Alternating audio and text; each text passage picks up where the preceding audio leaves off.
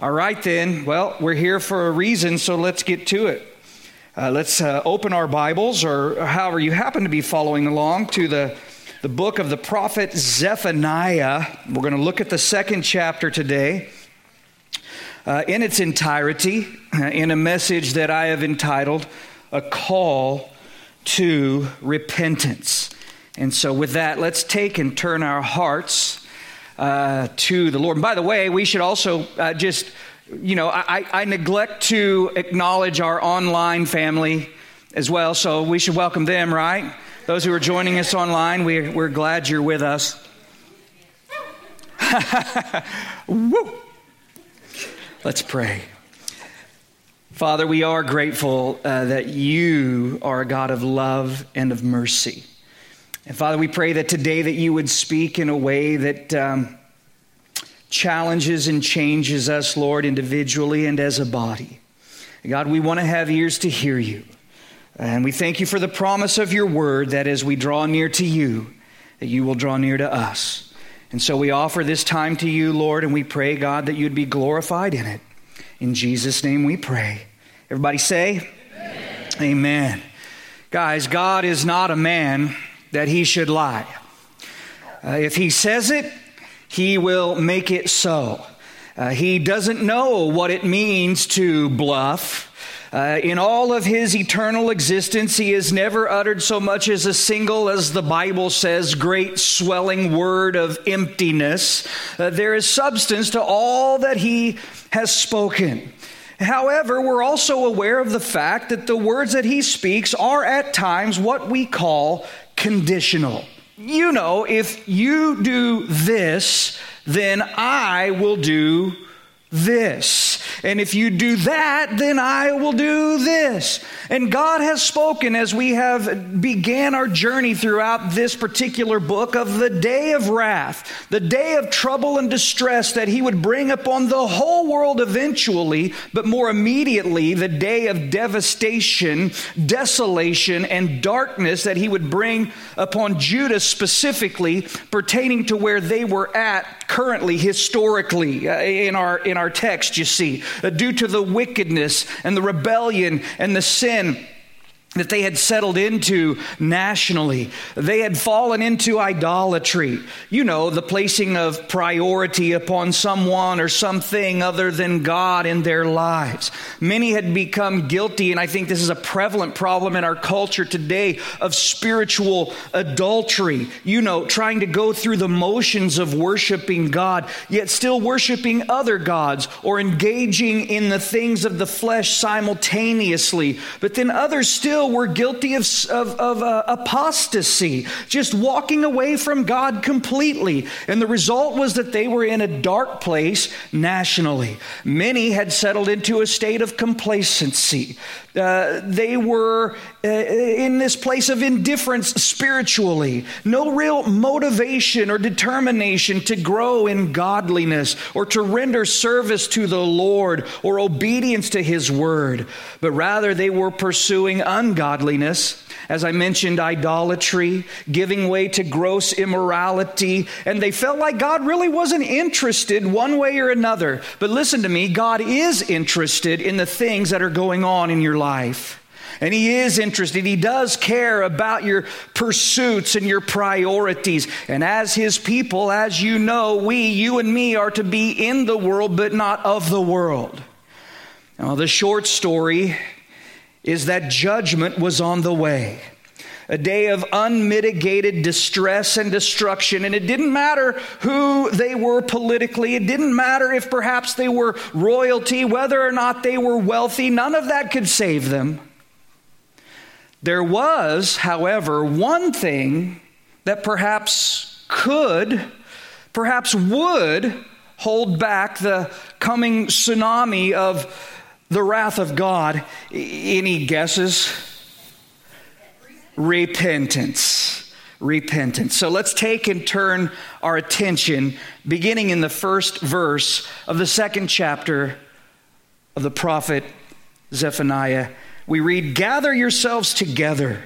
Yes, gather together, O undesirable nation, before the decree is issued or the day passes like chaff, before the Lord's fierce anger comes upon you, before the day of the Lord's anger comes upon you. Now, listen, guys, I just want to go ahead. I like to give fair warning or what we might call just a notice of courtesy, because we're going to highlight a few things as we move throughout this chapter, but we want to spend most of our time today focusing on these first few verses that place an urgency upon repentance. And I like to share that so that you're not distracted here in 20 or 30 minutes like this guy hasn't gotten past verse 2 and we're covering 15 verses, because I know how that can be. And so I'm just saying, hey, don't panic. We're going to make it, but we're going to spend the lion's share of our time right here. Now, let's not lose sight of the fact that the prophet has just emphasized, coming out of chapter 1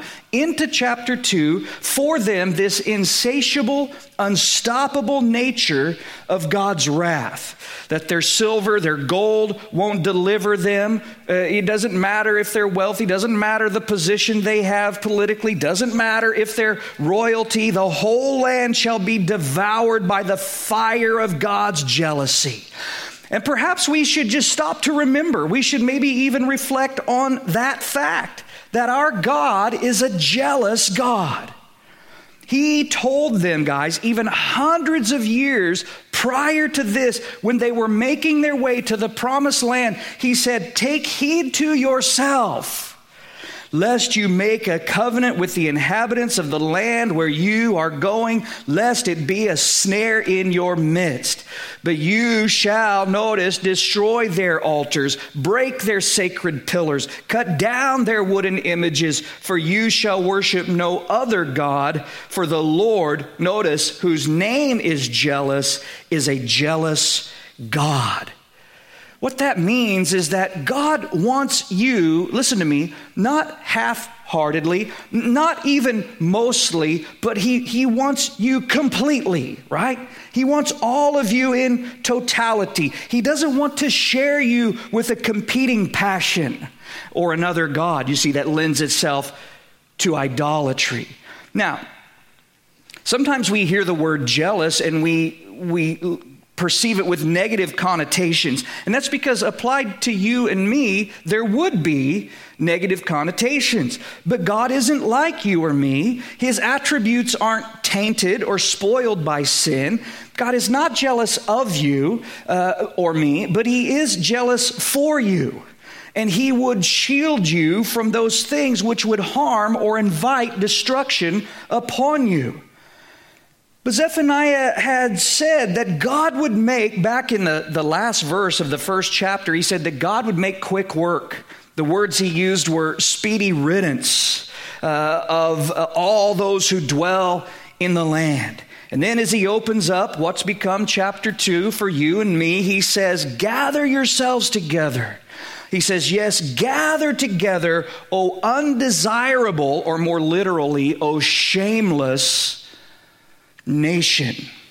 Now let's remember, you guys, that Zephaniah is writing primarily to a people of agriculture. So when he says gather yourselves together, it's painting a familiar picture for them in their minds of the stooping down, the getting low, to gather together. Oh, it could be straw or stubble or whatever the case may be. And so though there is a room for a calling together in the sense of a national assembly, which is exactly, by the way, what God called for through the prophet Joel. He said, consecrate a fast, call a sacred assembly, gather the elders and all the inhabitants of the land into the house of the Lord your God, and cry out to the Lord. However, here, at the expense of perhaps splitting hairs, the picture, it seems more accurately to be, is an appeal for a stooping down, a nationwide humility. And truth be told, ultimately, that's the case. They appeal in both cases, whether they gather collectively or it's the position they take individually throughout the nation. The exhortation is that they would humble themselves in mourning and repentance before God. Guys, the feeling that begins to surface here in our text is the same that rings true through another popular portion of Scripture that we find cited and quoted so often. And it says, if my people who are called by my name will humble themselves and pray and seek my face and turn from their wicked ways, then I will hear from heaven and will forgive their sin and heal their land. And the fact that Zephaniah repeats the command twice only serves to stress the urgency of the appeal. The time has come for them to be taken low. Now, humility, you see, is the necessity. And should they refuse to humble themselves in the dust before the holiness of God, well, they will be beaten into the dust by the judgment of God. Are you following me? By the way, the same is true for you and me. I mean, we will all be humbled before the Lord. The Bible says in no uncertain terms, there's no ambiguity, there is no uncertainty, that every knee will bow and every tongue will confess that Jesus Christ is Lord, to the glory of God the Father. Now, how that happens, however, is completely up to us. We can humble ourselves in the sight of the Lord, or we can be humbled by the Lord. Either way, humility is in order before the Lord. Are you with me? Okay. The unspoken truth that's surfacing here is the fact that God resists the proud, but gives grace to the humble. The question is, do you want to be on the side that God resists?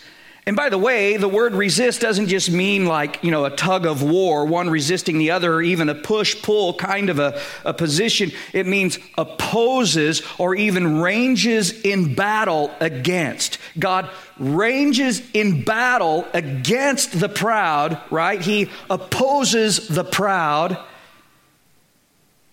And you can be on that side that he opposes, that he battles against, or the side to which he extends grace.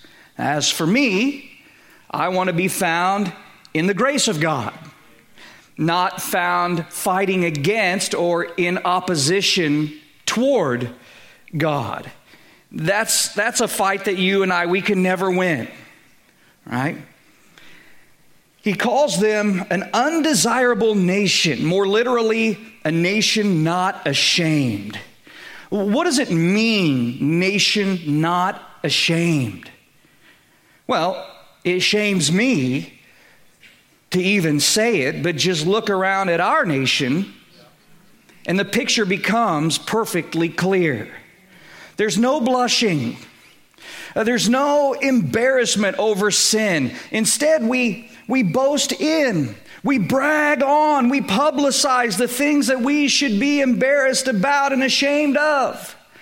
Sin has this way of, it's hardened us to any kind of sensitivity over shameful acts. Sin is celebrated, it's glamorized, it's publicized, it's gloated over, you see.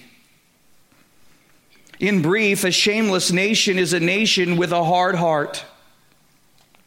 No longer saddened, no longer sorry over sin, but rather sin is openly commended. It's applauded. Jeremiah, who wrote to this same generation to which Zephaniah wrote, made it clear when he said, were they ashamed when they had committed abomination? No, they were not at all ashamed, nor did they know how to blush.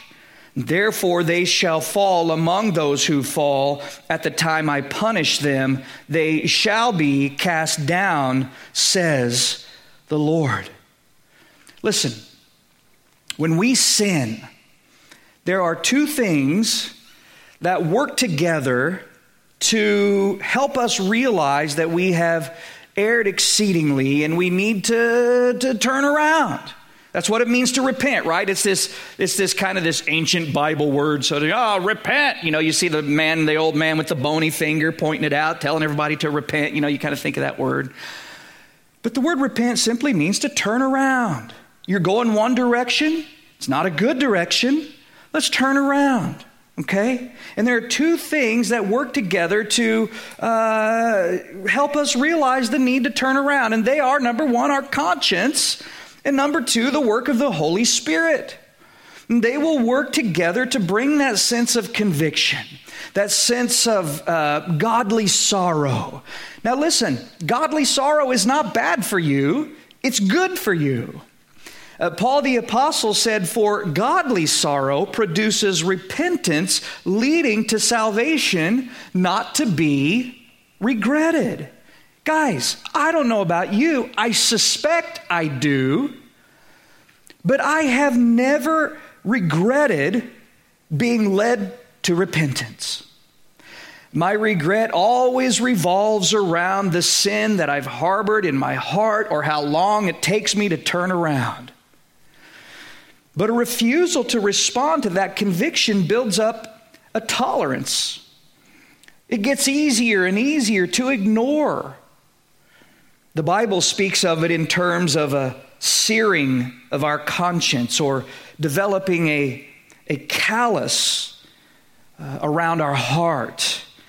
Guys, it's not good to try and numb the pain associated with conviction over sin, okay? You might write it down just so you can read it later. It's Hebrews chapter 3, verses 12 through 15. Hebrews 3, verses 12 through 15. We can be, well, the word is, hardened through what the Bible calls the deceitfulness of sin. And so that's why the urgency is upon the appeal when you hear his voice, when that conviction comes calling. Don't harden your heart. Don't reject it, but rather accept it. Give God his way in your heart and in your life, right? And make sure, here's another big deal, make sure you surround yourself with people who will encourage you to do what's right. Rather than just saying, oh man, you're making too big of a deal about that. Oh man, it's not, you listen, it's not, whatever the case may be, or help justify you or enable you or whatever the case may be, but rather they challenge you to do the right thing. They say, hey man, that ain't right. What are you doing? All right?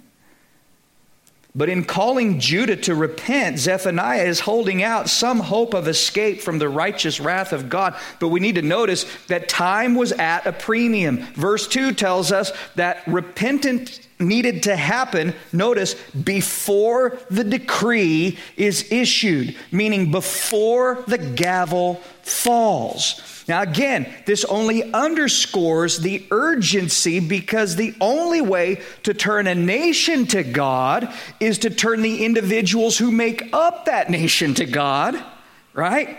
One by one.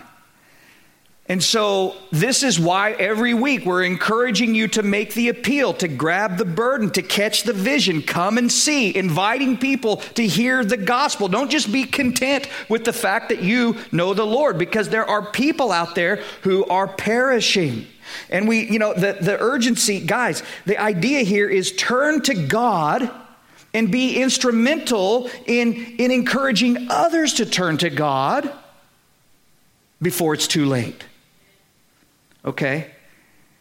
In the book of Genesis, God said, my spirit shall not strive with man. Now, we've already seen that God will resist, right? Or oppose man who is prideful or set in his wickedness, right? My spirit shall not always strive with man forever. In other words, what that means is that, listen, God will grapple with you. We see the picture, right, in the book of Genesis when the angel of the Lord, when the Lord was wrestling with Jacob. God will grapple with us. He will strive with us in order that he might lead us to repentance. But he will not strive or wrestle or plead or contend with us forever. There comes a time, and my suspicion is that it varies with each individual as God alone knows and searches the heart, right? But there comes a time And there's global application as well. And we know that God has appointed a day in which he will judge the world in righteousness, that there will be a time where he will cease striving with man and the hammer will fall. But even on an individual basis, there is look, if we refuse and refuse and refuse to repent, God will eventually, ultimately, you see, he will honor the defiance of our decision and he will render us the just reward of our rebellion. And again, that's why it's so important that we look to turn from our sin when God convicts us of it initially, because he's not just going to continue to contend with us forever. And every day that we don't turn from our sin, that we don't look to get right with God or render obedience to God, is a day that passes, again, verse 2, like chaff. In other words, what good was it? And what is chaff? Well, it's that worthless part of the stalk, right? That worthless part of the husk that held the wheat kernel. You know, they'd harvest the wheat. We're in that context, right, of the gathering of the straw. He's painting this picture. He's talking about chaff and all. And they would gather the wheat, and then they would have the threshing floor, and they would thrash it or thresh it. They would beat it upon the floor, or perhaps they would have an ox. You've seen the picture of the ox walking around the circle and that deal in the middle, and they're yoked to it, and they're treading on the grain, right? We have the scripture, don't muzzle an ox while it treads out the grain. And there they are, and they're busting it up so that it separates the wheat from the chaff. And then it would go through what was called a winnowing process, okay? Whereby they would scoop it all up together and they would throw it in the air. And then that which had substance, the kernels of wheat, would fall to the ground, but the worthless chaff would just be blown off the threshing floor by the wind. And so that's how the wheat and the chaff would be separated, the good separated from the bad. And Zephaniah is saying that if we're not leading lives of active repentance, if we're neglecting getting right and staying right with God, then our day is essentially worthless. Okay? It passes like chaff. Now, we're not saying you don't do good things but the idea is as it pertains to the eternal perspective, right? If we're not using our day to get right with God, to stay right with God, to render obedience to God, then really it's passing like chaff. And once the Lord begins to move in judgment, it's too late. You can't be like, oh, okay, I'll get right now, you see. It doesn't work like that. We've let the day pass like chaff. We let the day pass like chaff. We keep doing our own thing, pursuing our own heart, thinking, oh, there's plenty of time, whatever the case may be. And when the judgment falls, guys, he's not going to turn back the tide. The floodgates will be open wide, and the full force of his judgment is felt.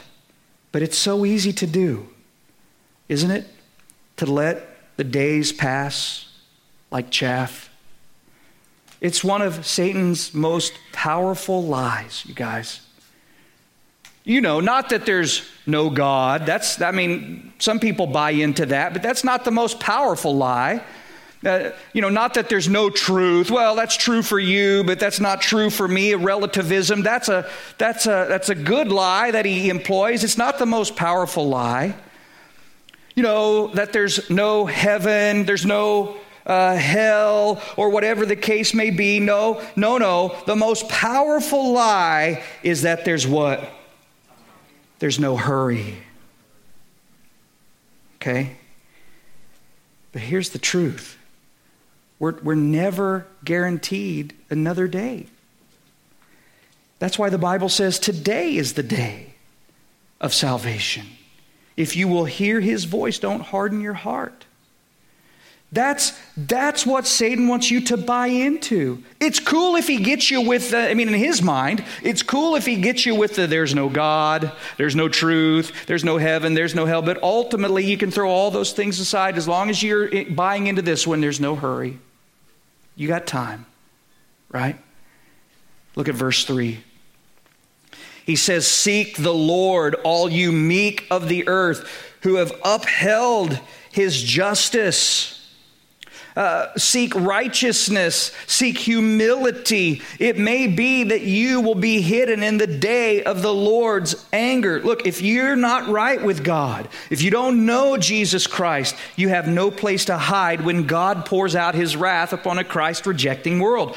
Listen to me, pardon, forgiveness is found in Jesus alone.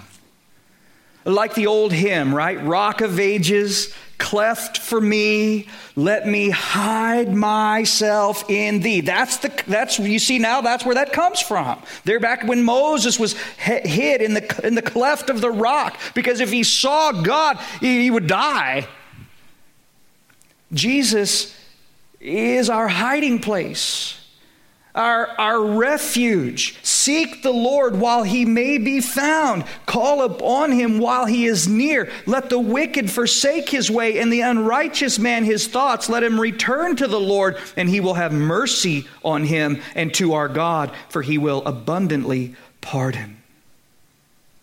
There's that call for the repentance, the return. Come back, you see.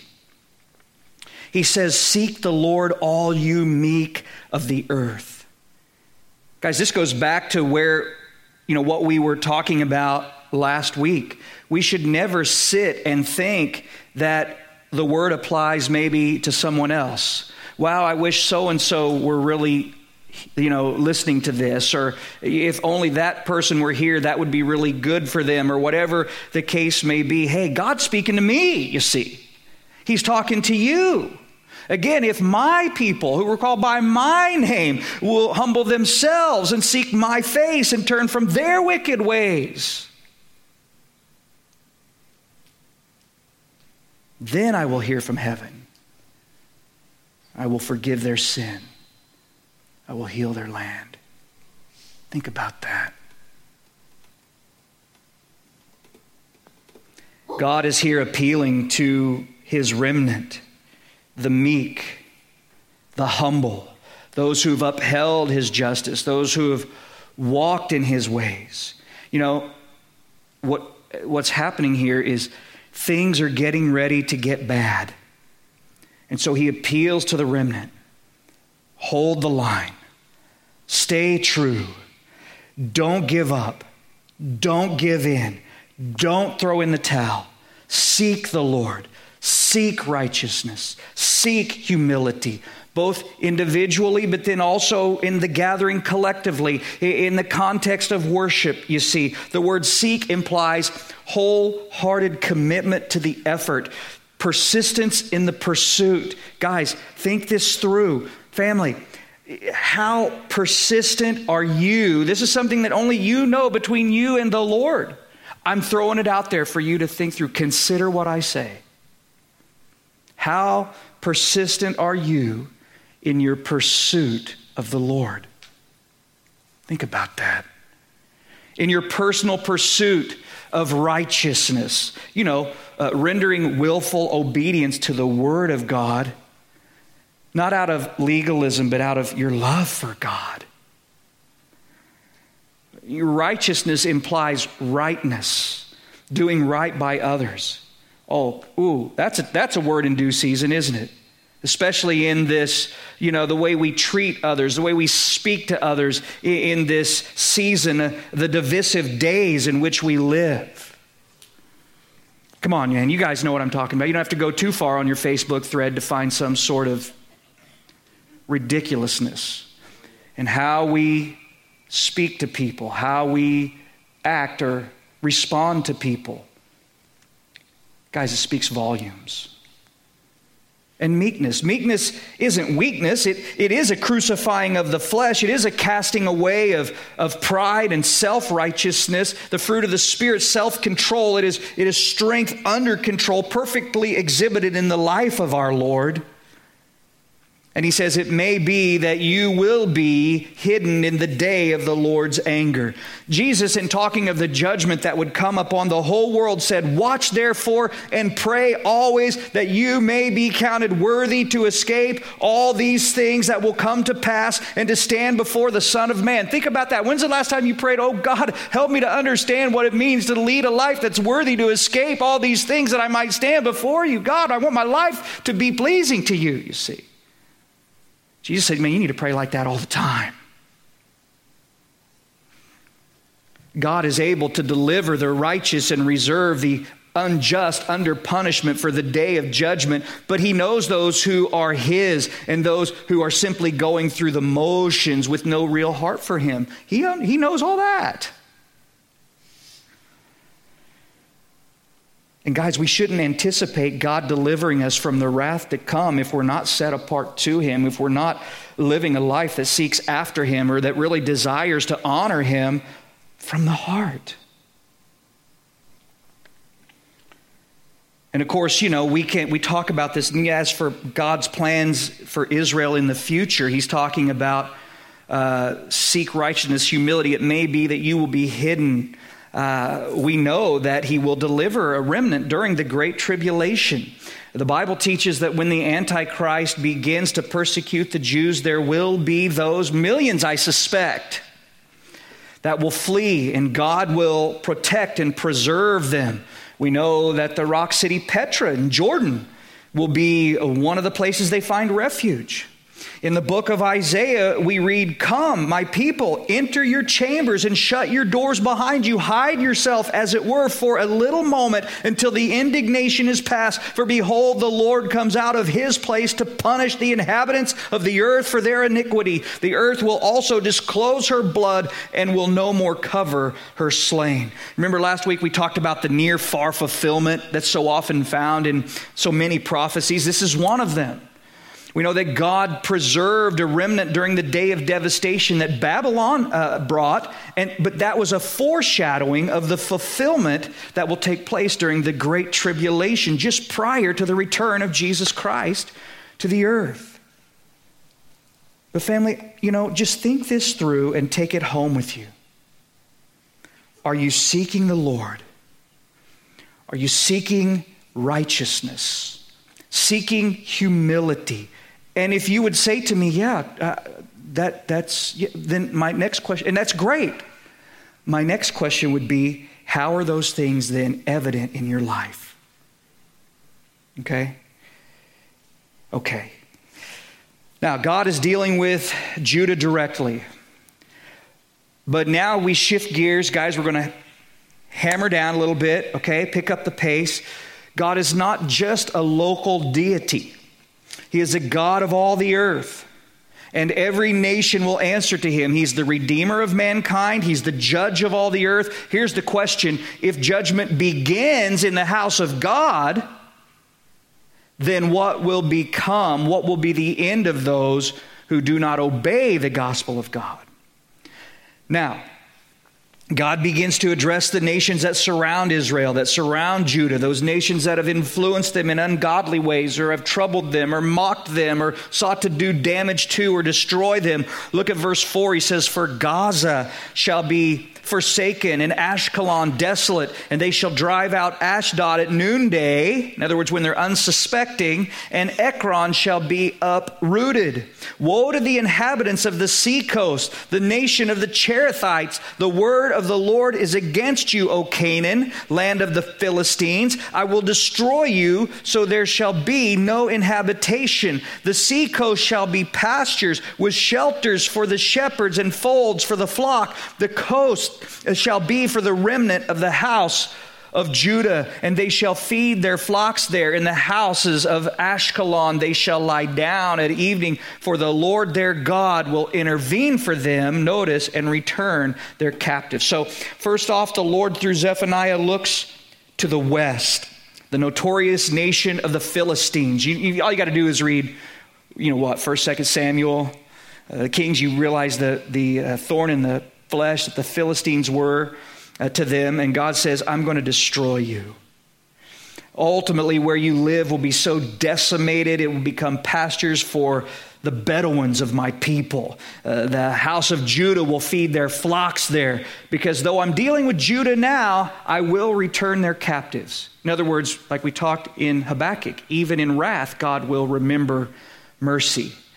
Now in verse 8, he says, I have heard the reproach of Moab and the insults of the people of Ammon, with which they have reproached my people and made arrogant threats against their borders. Therefore, as I live, says the Lord of hosts, the God of Israel, surely Moab shall be like Sodom, and the people of Ammon like Gomorrah, overrun with weeds and salt pits, and a perpetual desolation. Therefore, the residue of my people shall plunder them, and the remnant of my people shall possess them.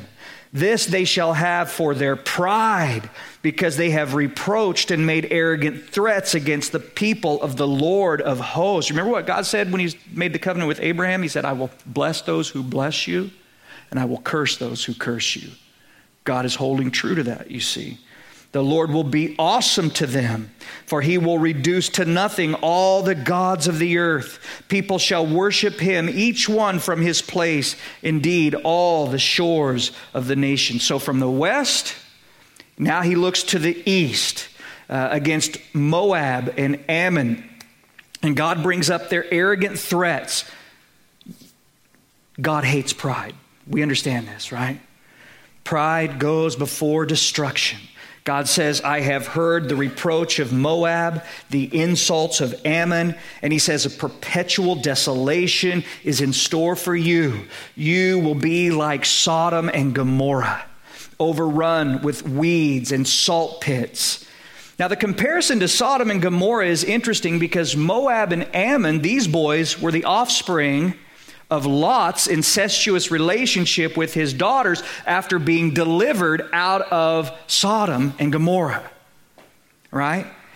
And so even as Sodom and Gomorrah was destroyed, he's saying, man, the same fate's coming your way. Verse 11, he says, the Lord will be awesome to them, for he will reduce to nothing all the gods of the earth. So, guys, God is on high. Now, one of the ways that he will glorify himself is among the nations is to bring low. God is on high. He will bring low. It will become evident that there are none like him. There are none beside him. He will reduce to nothing all the gods of the earth to demonstrate to the people of the nations that their gods are nothing, and in vain they have worshipped the creature rather than the creator, anything or anyone other than the true and living God. It says, people shall worship him, each one from his place, indeed all the shores of the nations. So again, we've done this, what's called prophetic telescoping, right? From here, he looks forward all the way to the millennial kingdom of Christ, when the earth will be filled with the knowledge of the Lord as the waters cover the sea. He says all the nations will worship me, you see.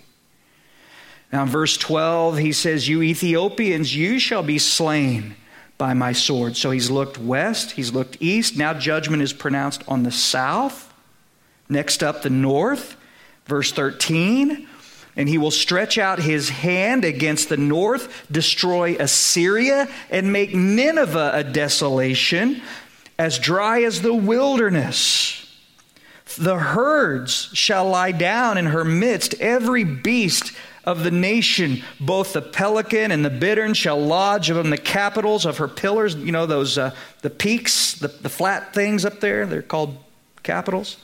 And their voice shall sing in the windows. Desolation shall be at the threshold, for he will lay bare the cedar work. This is the rejoicing city that dwelt securely, that said in her heart, I am it, and there is none besides me. How she has become a desolation, a place for beasts to lie down. Everyone who passes by her shall hiss and shake his fist, just disdain. By the way, I don't know where Karen is, but you can make your way up for closing as well. But Assyria, Now, he narrows in on the pride of Nineveh. You've heard of Nineveh, right? The whole Jonah situation that took place a few hundred years prior to this point. And he says Nineveh will be devastated, depopulated, and destroyed, brought to ruin, which it was, by the way, at the hand of the Babylonians in 612 BC. Again, you guys, God resists the proud, but gives grace to the humble. What's the message here? All the nations, right? Every nation. He's pointing north, south, east, west. God will hold mankind accountable for their sins. Judgment is coming. But grace is available. Don't harden your heart. Seek the Lord. Seek righteousness. Seek humility. You can be, the word is, hidden, find safety, be saved, you see, in the day of judgment. Don't harden your heart. I'll leave you with the words written in Romans chapter 10. For the scripture says, whoever believes on him shall not be put to shame. For there is no distinction between Jew and Greek, for the same Lord over all is rich to all who call upon him. For whoever, ladies and gentlemen, that word means whoever.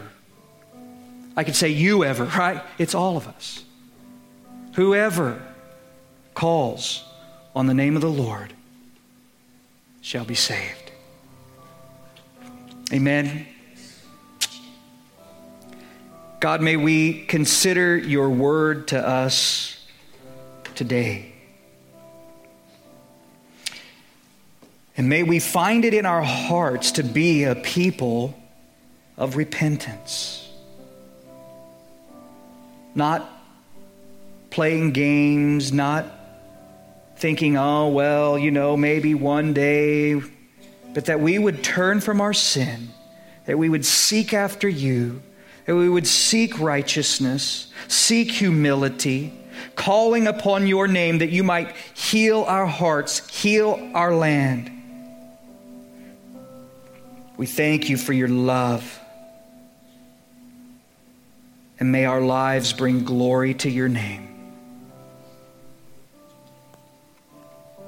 Listen, while our heads are bowed and our eyes are closed, today, that means right here, right now, if you will hear his voice, don't harden your heart. Respond to the call of God to turn from your sin, to surrender, to submit your life to him, and you'll be saved. Listen, you're not saved by jumping through hoops, by showing up for a church service, saying a little prayer, but by believing upon the Lord Jesus Christ.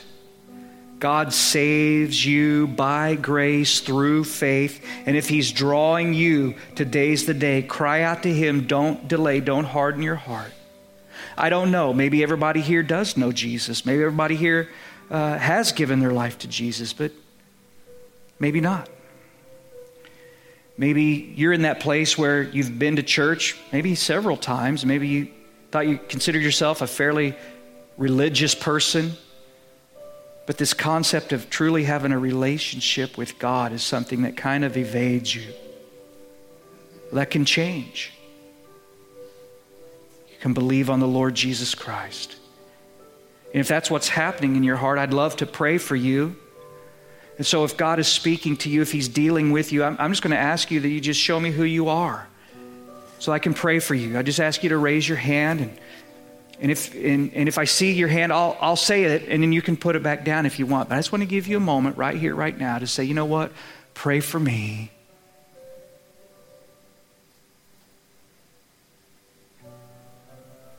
That would be my honor. Is that you? Don't miss your moment. If God's speaking to you, now's the time. Anyone I can pray for?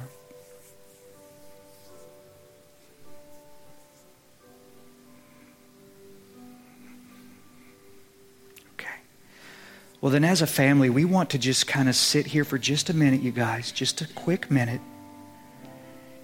And maybe there's been some illumination or something that God's brought to your attention for consideration. I want you to think about how that's going to translate into application from this day forward. We've talked about seeking the Lord. Are you seeking humility? Are you seeking righteousness? And what's that look like in your life? Think about what's going to change in your life today as you draw near to Him and you give way to Him. Maybe He's striving with you.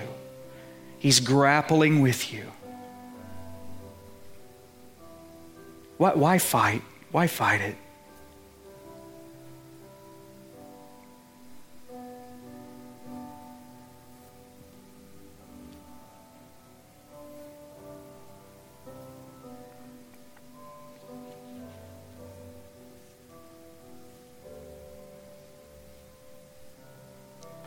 Lord, I just pray that as you lift one thing, maybe a couple of things to the forefront of our hearts and minds, that we're eager to lay them at your feet, to have a change of mind, a change of heart, a change in our lives. That you would fill us fresh with the person and the power of your Spirit. God, that we would be stirred out of maybe that place of indifference or complacency or whatever the case may be. We would have the urgency of infecting others with the gospel, the opportunity to know you, to be saved by you, that come and see mentality.